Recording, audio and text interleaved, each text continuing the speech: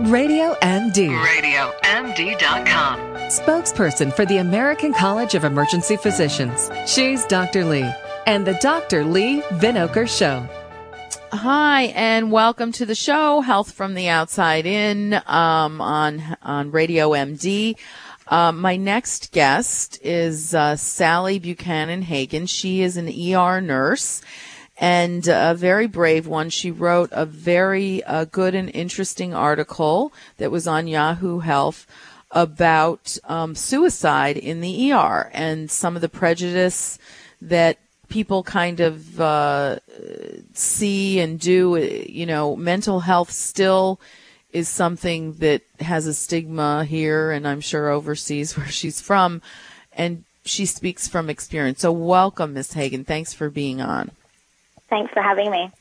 So tell me first, you're an ER nurse, and Yes. So you've seen a lot. A lot of people come to the emergency room. I'm an ER doc in crisis or after suicide attempts. So tell me what you first were observing as an ER nurse, seeing these depressed or suicidal patients.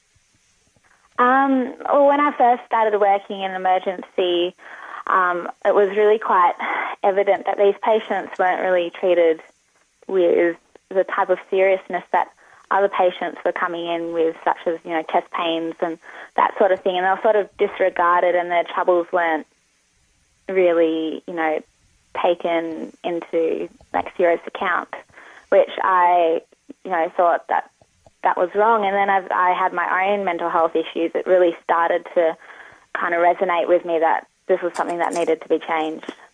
Yeah, and it's true. There is, you know, there is this stigma that in all societies that people have with the mental illness. You know, I had a very good friend, and you'll tell me about your experience with bipolar. Her son was bipolar, and she had said to me, you know, and he's had a lot of issues. If you had a child that had cancer, people would be so sympathetic, like, oh, I'm so sorry, how are you doing? But when you have a child with a mental illness, people don't act that way. They, you know, and it's a terrible thing. And then we, you know, in the U.S., we hear about another case of a mentally ill person getting a hold of a gun and shooting people up. And then it becomes in the forefront again. Let's talk about mental illness. But there are problems with it. Tell us a little bit about yourself, because you really have this article was poignant because you described your own battle. Yeah, so over 2 years ago now, I was diagnosed with bipolar disorder when I was 22, and that really, like, put a spanner in the works with my life, basically, for 18 months, and I was in and out of psychiatric hospitals and swinging between depression and mania. And it got to the point about this time last year where I was just quite severely depressed, and I was psychotically depressed, and I did try to end my own life. Mm-hmm. And a big barrier for me to getting help at that specific time, was I knew that if I presented to the emergency department that I would be judged. Yeah. So tell us a little bit about what happened when you were, you know, that instance that you kind of talk about where somebody intervened for you. I had been discharged from a psychiatric hospital about a week before, and I had been in hospital for 9 weeks for depression. And when I was discharged, I still wasn't 100%. And I just remember one night it just got too much. It's really hard to describe the type of emotional turmoil that you're in when you are feeling suicidal. And I did plan to jump off a cliff, but a stranger walking past, stopped me from doing that. Wow.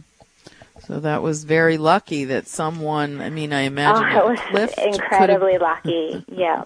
And coincidentally, she worked for the psychiatric department at the local hospital. So I was very lucky that person came along at that time. Wow. So, and you talk in this article too about, the difference of the serious versus less serious. And in medical school, we talk about it too. Who are the people, you're targeted because of your little bit of time.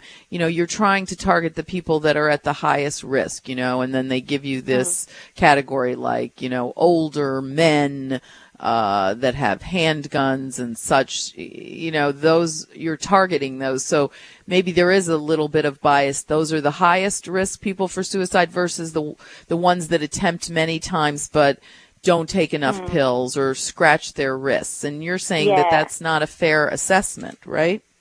No, it's not. I think regardless of the presentation and the what would appear to be the severity of the attempt, everyone should be treated with compassion and respect and dignity. And anyone who intentionally harms themselves needs help. They are unwell. So that's my argument to this is, just universal compassion. Yeah, and which is true. Now you're from Australia, is that? Yes. Right. Yes. Now, I don't know. I know in the U.S. in the last 20 years, we have deinstitutionalized mental health, which has created a huge problem for us in the ER. There's a backlog because once we got rid of a lot of the hospitals, there weren't, people didn't go into nursing for that. There weren't enough psychiatrists. So now, we now have health care, thankfully, that says you have to cover mental health as much as, at the same amount and rate similar to regular health problems. But now there's this void of what do we do with these people. I don't know if it's different in Australia for actually helping people, because that's why the ERs get backed up in the U.S. because there are no places to put these people. Yeah, we had deinstitutionalisation over 20 years ago as well in Australia. And, psychiatric beds are few and far between. Right. Really, and we do have that problem. And it is tricky having to see patients who could potentially need to be admitted as an inpatient, but they're not fitting that full criteria, but they're not 100% okay to go home, and you do unfortunately have to send them back out into the community. Yeah. Now, so community mental health helpers and day hospitals, do those help somewhat, you think? Yeah, definitely. I think they have, they provide support and they give people places to go as well.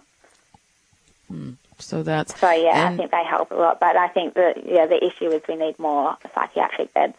Mm-hmm. So, and how are you doing? Are you back to working as an ER nurse? And Yep. So I work casually in the emergency department or emergency room as a nurse, and I've been really good. I've been out of hospital for a year now, which is a personal best since my diagnosis. So that's great. Things are going well. Yeah. Oh, that's great. And I'm sure that, I don't know if you're interested in more schooling or not, but I know that they need good psychiatric nurses and crisis counselors and things like that, and somebody with your insight. I'm sure. Well, it is definitely an area of interest and one of my passions now. So, I am looking down those avenues. Yeah. So what is the take-home message that you have for people? Just quickly, we have about a minute. My take-home message is two parts. The first part is everyone is entitled to be treated with compassion, respect and dignity. Everyone who comes through our doors is entitled to that care. And the second message I want people to hear is I spoke to a lot of colleagues and a lot of other nurses when I was writing this article, and all of them stressed that they had great respect for people who came to the emergency department saying they were feeling suicidal and that they needed help, and so interventions could be put into place before they actually put themselves into life-threatening situations.